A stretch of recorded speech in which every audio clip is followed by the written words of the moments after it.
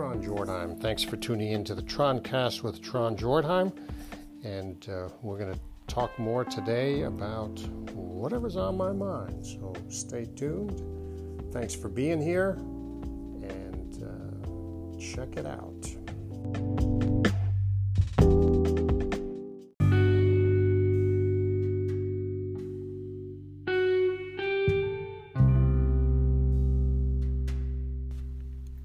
Welcome to a series I'm doing called Leadership Spotlight, where I talk about and talk with CEOs, leaders, presidents, business owners, other C-level executives, learning about how they see leadership, how they do leadership, and how leadership is changing as the days go by. So tune in, and thanks for being here on the Troncast with Tron Jordheim.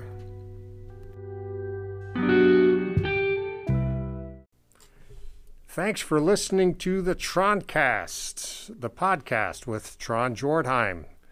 Hope you're having a good day. I am talking today with Jay Sparks, and he is the Entrepreneur Coordinator for the City of Columbia and for READI, the Regional Economic Development, Inc. And I find the whole process of encouraging and developing entrepreneurs pretty fascinating, and it certainly takes a lot of leadership skill. Jay, why don't you introduce yourself and say a little something about how you got here and what are you up to? Sure. I would love to. I'm Jay Sparks, like he said, and I took a pretty non-conventional route to get to where I am today. I was a bartender for 20 years out of college with a philosophy degree, which, you know, I heard the headhunters would come running if you had a philosophy degree. I didn't realize you were a philosopher and a bartender. Well, I mean, I feel like I was working within my major there. Exactly. You know, but I always had a bad habit of turning hobbies into gigs. Every time I got interested in something, I would find people locally that I enjoyed, that I knew could also do that. And, you know, it ended up becoming a part-time thing, or I would start a competition about it, or, you know, a film festival or something like that, or get hired in radio because I like to listen to the sports radio. So, it was infuriating for my wife. Every time I got a new hobby, she knew it would end up being a job at some point. But then later I found out that that there was a word for that, and it was entrepreneur. Yeah. And when I learned that there was a word for that, I learned that there were people who worked at being entrepreneurs or guiding other entrepreneurs.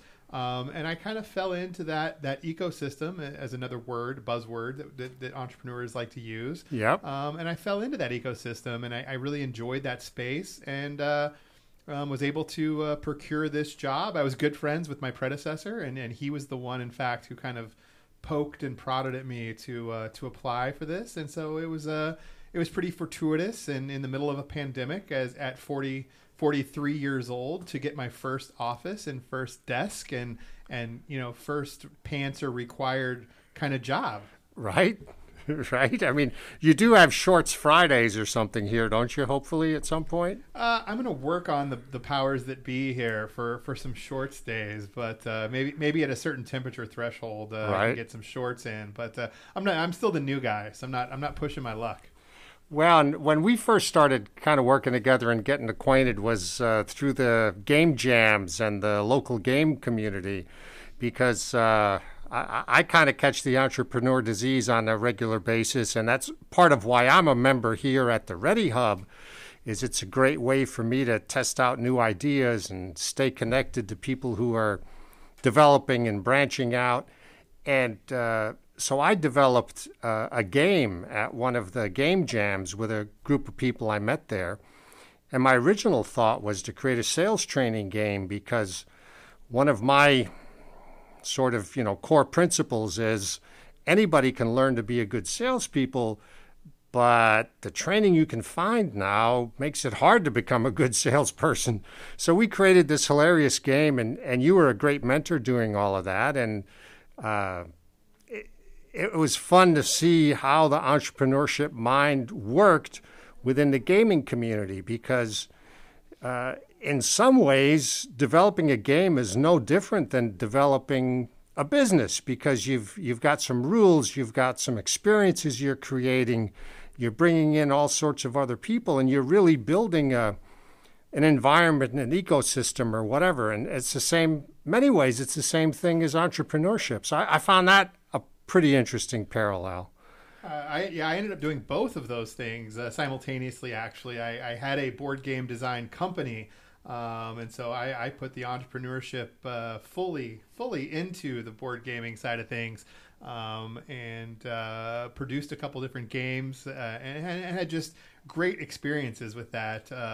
Forming an LLC and working with some of my closest friends to produce board games and card games and party games, and it was always there was always something fun in the offing there, but yet you were like you said you're taking on kind of these big serious business topics by making it a company, by making it an entity like that. So it was it was quite interesting to go through that process, like you said, not only like a business but to actually to make a business out of making games. Yeah, it's pretty fascinating. And so one of the topics that I find so interesting is leadership, because there's so many people that are good at leading, and some of the same people are even good at following. But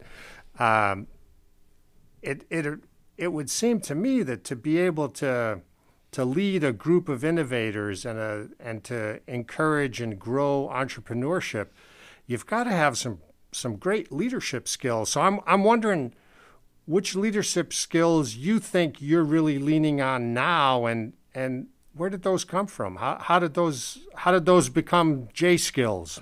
I think the biggest one for me, maybe not the biggest one, but maybe the one I use most often, is that I get to play pretend at work. And that definitely comes from being a generalist. I had 4 majors in 4 years before settling on philosophy, if that tells you anything.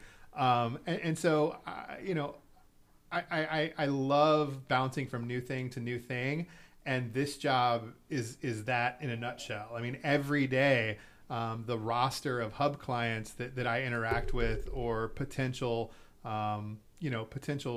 business owners, business people, it's everything. I mean, I had a girl come in doing equestrian things and wanting to start a business in equestrian. I don't know anything. I think they eat hay. Like that's as much as I know about a horse. I don't know that I've ever been on a horse myself personally. But I can still talk to her because I can play pretend. I can talk about what customer interactions look like, what a profit and loss statement looks like, what a pro forma looks like. We can talk about first principles of business and apply them to her business, even if I don't know the particulars.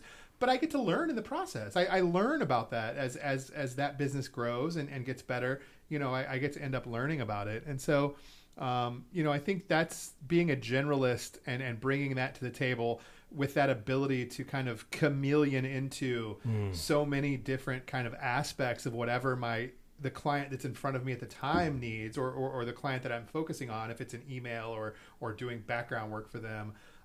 So I think there's a big part of that. And then the other one is empathy and social empathy. Right now we're having a glut of nonprofits come through as clients. Interesting. Yeah. And I think a lot of that speaks to the pandemic and a lot of the cultural issues that are facing our society right now. And people are looking at that, and instead of running and hiding and saying, I want to build as much personal wealth as possible to insulate me from that, they're saying now, instead of Gordon Gekko, Wall Street in the 80s, I think now they're looking and saying, how do I reach out to my fellow community members and make things better for them? How do I help my peers? How do I help the disadvantaged communities or disadvantaged demographics that are around me? So it's way more of a we mentality instead of an I mentality. Yeah. And we're seeing that being very prevalent. And I think that somewhere along the way, I got this, I was blessed with a sense of empathy that allowed me to not just sympathize, not just listen to and say, aw, about something that seems unfair or disadvantaged, but the ability to actually slip those moccasins on and take a walk in their shoes, right. To really put myself in that position, because if I don't do that, then it's kind of performative, and it can be performative in allyship, and it can be performative also in the advice I give for the business or the nonprofit. If I'm not really, if I don't feel the reason that they're invested, can I really help them in the way that they need to be helped? Right, and I that's interesting. You make me think of so much work you see from people about discovering your why. Right? Why do you do things really? Yeah, sure. We all have bills to pay. Everybody wants to take a vacation and not sweat it if you go to lunch with somebody, right? So you got to have a certain amount of money coming in. But why do you do things? And that's really fascinating to see bigger businesses take a step back and say, wait a minute, we sell a whole lot of widgets or we perform a whole lot of service, but why are we really doing that? And then I think, and maybe this is my own, bias, because as sort of a side note, one of the things I love to study is bias, certainly in data, because, part of what I do is to help people figure out their data and make projections and things like that. But my impression is that many, many entrepreneurs are starting something because it's their why driving them, not something else. And so that's interesting. And I would certainly agree, if you don't have empathy for somebody's why, it's going to be very hard to help them figure out a business plan and how to get customers and how to get margins built and things like that. So anyway, that's my rant on that, but I think that's fascinating, the why part. Yeah, and if you're going to take the time, I mean, you can go get a job anywhere. You can fill out an application, do an interview, and get a job, no problem. If you're going to take the time and effort to start a business, to brand it, to work in it, to put effort into it, to sink money into it, and all those things, it might as well be something you like to do, right? that drives you, right? Because if it's not, what are you doing? And I feel like that goes to that storytelling side of things. That why.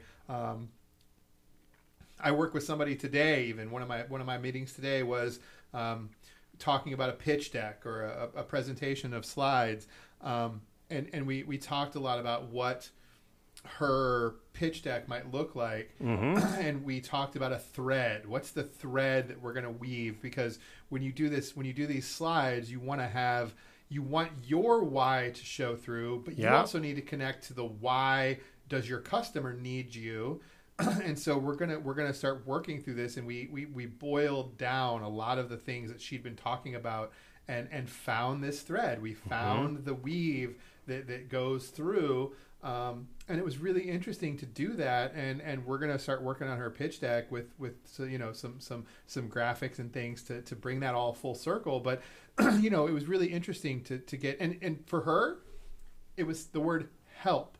It was she's offering help to her clients, but her clients are coming to her with a very vulnerable ask for help. Right. And if she's not again, like me being able to empathize with my clients' why to help them with their business, she has to be able to empathize with the vulnerability that they're going to ask for this, make this very vulnerable ask for help to her. And so we took the word help, and we started weaving the word help through her whole business, from ask to results to everything, and how do we make that be the common thread? And it was great. It felt really, really good to see that emerge from what she was had already to what she was trying to present to her customers. Well, that's pretty fascinating, and I see what the hub is doing as super valuable, because how do we get to some new normal after this pandemic? Because whatever we thought our facade of normality was maybe not what it was, or maybe not what we would like in the future. And small business has been driving the economy for so long. How do you re-kickstart that in such a weird, odd environment? And whatever's coming next is going to be a little stranger again. So, and I'm sure you see that every day. You probably scratch your head about stuff like that all the time. So, what sort of impressions are you coming up with on that? The one that something stuck with me during a webinar I was on recently, and I'm glad I get a chance to share it with someone like you, because I think it speaks to this point and maybe even a broader point. But the idea that, and it's pretty much everywhere. We talk about small business being a driver of the economy, but when it really comes down to it, when a big company approaches a city for accommodations, whether that's tax breaks or infrastructure or real estate or any of those things, when a big company approaches a city government, they roll out the red carpet. Mm-hmm. And when an entrepreneur approaches, they roll out the red tape. Right.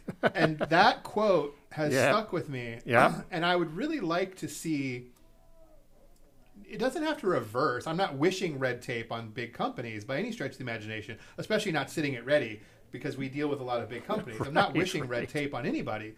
But boy, would I like to see a little more red carpet from the powers that be for entrepreneurs, because the rugged individualism bootstrap mentality that's surrounded entrepreneurship for a long time, I think needs to kind of go by the wayside. Yeah, the entrepreneur is you still have to have a spine. You have to have a backbone. You have to have a work ethic, because it is hard work. It's not easy. And no one's saying no, and it's frustration after frustration for sure, and a learning experience after learning experience. Yes. I think I would try to phrase it as instead of that. But in the process of that, wouldn't it be nice if some of the governmental eases that they're able to provide for big businesses, if they could treat small business, maybe even collectively, as the big business driver that it is, and allow for some of those things to trickle down into small business. I would love to see that. I'd love to see the red tape get put away for a while, because when you give entrepreneurs free rein, it's kind of like, maybe going to the flea market, that you got to wade through a lot of junk sometimes. Yeah. But when you give people the freedom to display their wares, that's when you find the treasures. But if you make it tough for people, then I feel like you just, it's just you're stymieing this economic driver that could be.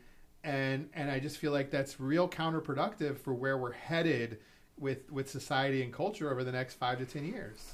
Right. And when you look at small businesses or entrepreneurial efforts that actually bloom into profitable, larger or medium-sized enterprises that actually can create some generational wealth for the shareholders, stakeholders, the boards, the people, things that really grow, and you look back at what made them successful, it is not, hard work and perseverance. Yes, you have to have hard work and perseverance, but for someone to say it takes hard work and perseverance to succeed, they're missing at least a dozen other items that all have to work and all have to happen, aside from being pretty dang lucky a few times to catch a few breaks. So, and I think that myth of, well, just work hard and make more connections and you'll be fine, has probably killed a lot of small businesses. So, we have to get away from that myth. And it's glorified, the overworking myth. I mean, working 80 and 90 hours a week is not the badge of honor that you need. I mean, it's suicidal. It certainly can be. I mean, listen, but let's be fair. We got the Pilgrims boat. We didn't get the Italian boat or the French boat. if the French, Spanish, or Italian boat had landed in the U.S. first, we'd all be taking siestas in the middle of the afternoon and hanging out, sipping espressos and lattes as part of our cultural identity. But we got the fundamentalist pilgrim boat first, and so therefore we are the hardworking, that's the kind of nature that we admire and put up on the pedestal. And yeah, I'd really love to see that work smarter, not harder, and the ability for these things to come to fruition in a way that doesn't put people at a disadvantage. And it's possible. It's out there. The ability is there, but it takes an awful lot of people working in concert. And to get back to the kind of point, it takes an awful lot of leaders with vision to orchestrate that move. Right. To get that move going in the right direction. It does take people with leadership and vision.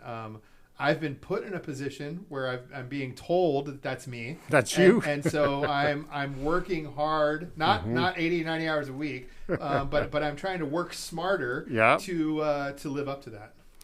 Well, and I think the interesting thing too about leadership for smaller businesses is to really figure out what you should not be worrying about today. On any given day, you've got way more than you can handle as a singlepreneur or a small entrepreneurship project. And someone's got to decide what you're going to put off till tomorrow or what you're just going to say no to. And that's not always easy to do. And I think that's where, people working as a group in the hub together can share some experiences about that. But that's a challenge of leadership, I think. Yeah, and there's lots of different, as you've explored, I'm sure, in this space, there's lots of forms of leadership, and coaching and mentorship is definitely one form of leadership. And that's something that I think we here at the Hub really have in spades, is the ability to get small businesses associated with someone who can really provide that role, that coaching or mentorship role. And it's interesting to me as someone who's often in that role as a coach or a mentor, for me, it's the marketing companies who don't know how to market themselves.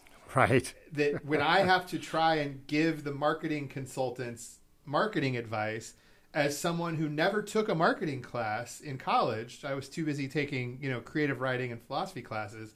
As someone who's put in that situation, I feel like a bull in a china shop. Yep, that's right. I feel like I'm just a pretender giving marketing advice to a marketing professional about their own marketing company.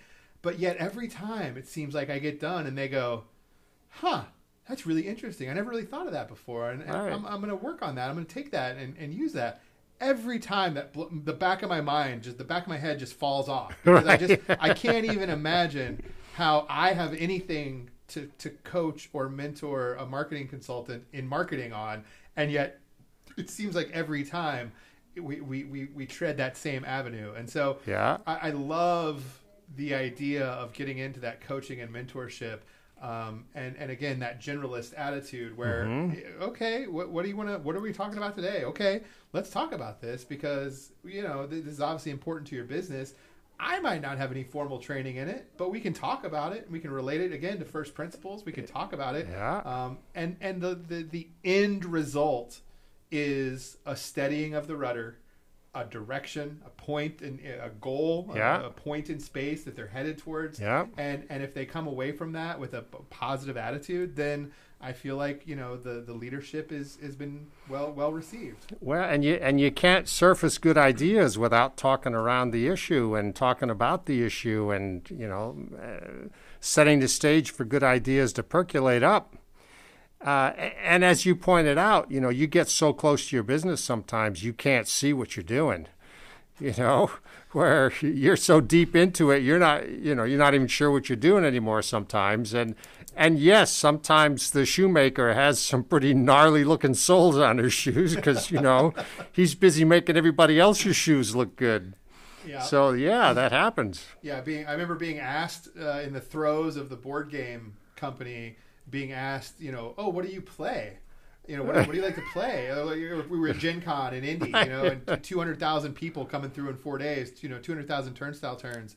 And people would ask, well, what do you play? And I'd be like, play? Play? Who's got time for play? We're making games. We don't have time to play games. And that's a bit of an exaggeration. Right. But it's the same thing. That's a little historical fiction there. Right. There you go. Yeah. Rewriting a little bit of history. But I think that, there is any number of elements out there that you take those things and you have to, like you said, you talk around it, but at some point you've got to put the needle. Remember the science experiment where you put the Scotch tape on the balloon? Yeah. And you could put the needle through the balloon? The talking around is putting the Scotch tape on. You're putting the Scotch tape on the balloon while you're talking around it. But at some point, you got to decide, okay, I'm going to pick up this big I'm putting the pin needle, in. and I'm going to run this big knitting needle through this balloon, and I really hope it doesn't pop. But needless to say, every time, just like you in class, in an elementary school science class, the balloon didn't pop. And so you could have these conversations where you cut into the incisive heart of the matter to what's really happening with a business, and the balloon doesn't pop. And it feels like it's going to pop every time. But then you step away from it and you go, we really made some progress here. Yeah. And they come away from it hopefully saying the same thing. Yeah, it's a fascinating process, really it is. And I have a lot of fun. Well, I had more fun before COVID because we were together more in the hub. You'd get a chance to rub elbows with people more, but I'm sure that's coming back again. But that's a great way to see the challenges that other people are going through. You sit down and have sort of an impromptu discussion about nothing, and that turns into an interesting idea exchange about something valuable. So those things make a community of entrepreneurs really important for people, and so I certainly appreciate having that available. And the metaphor there is that I like to share with my clients is that in aerospace, to get something to escape velocity, you want as few collisions as possible. It needs to be kind of sleek. It needs to be kind of aerodynamic. You can't have a lot of things sticking off of it because you're going to collide with a lot of air particles and dust and things. And all those things, it doesn't seem like a big deal, but for a rocket scientist, that slows down the rocket. But in entrepreneurship, the more collisions you have, the more likely you're going to reach escape velocity. And by escape velocity, I mean that hockey stick, that point in your P&L statement where you hockey stick upwards and things start kind of, exponentially growing or, instead of geometry, instead of logarithmically growing. But it's very true that when the marketing consultant I talked about earlier, if I put him in a connection or he gets a connection where he meets another marketing consultant, they have an interesting conversation. Sure. But when the marketing consultant meets the data scientist and the data scientist meets the financial advisor and the financial advisor meets the commercial cleaner and the commercial cleaner meets the lawyer, that's when you get those ideas that transcend and move out of and really, it might not be a business connection or a client to business connection, but you really get that new idea, that new thing. And again, I'm going to cycle it back one more time. I'm a generalist. I want all of the different genres, all of the different, things represented, the business aspects represented, because that's where you get more of those random collisions. Yeah, that makes sense. Well, so I guess to wrap it up, I would say what we ought to go do is go find some random collisions and yes, do it from 6 feet apart with your mask on for a while, but find some random collisions and see what kind of interesting things you can talk to people about. I'm fully engaged in that. And I think a lot of times, a podcast like this is a great way to get exposed to something like that. Mm-hmm. But at the same time, there needs to be a dialogue. And podcasts are one way. For all the good things about podcasts. They are one way. It's us talking to you in your ears. Yeah. And you don't get a chance to add back. And that's the nature of those collisions. It's so positive. So make sure you get out there, pass the podcast, reach out to people, whether it's in email or phone or in person if it's possible. And engage in dialogue, because that's where those connections happen. Jay, thank you so much for taking the time to visit with me today. So how do people find you, Jay, if they want to get in touch with you? You can reach me at jay.sparks, S-P as in Paul, A-R-K-S, j.sparks at como.gov, C-O-M-O.gov. Definitely email me there anytime. I am yoked to my inbox pretty much all day. And then you can find me on lots of different social media sites. You'll hate my Twitter, but you can find me at SparksJ, SparksJay on Twitter. You'll hate it, I promise. I think it's SparksJ most places. I'm on Excellent. Medium blogging as SparksJ. So yeah, you can find me around, but I'm always there, and I'm willing to talk about entrepreneurship and business and leadership pretty much any time. Fantastic. And thanks so much. Board games. And board games, of course. All right. Thanks for listening to the Troncast, the podcast with Tron Jordheim. And hopefully I'll catch you later. See ya.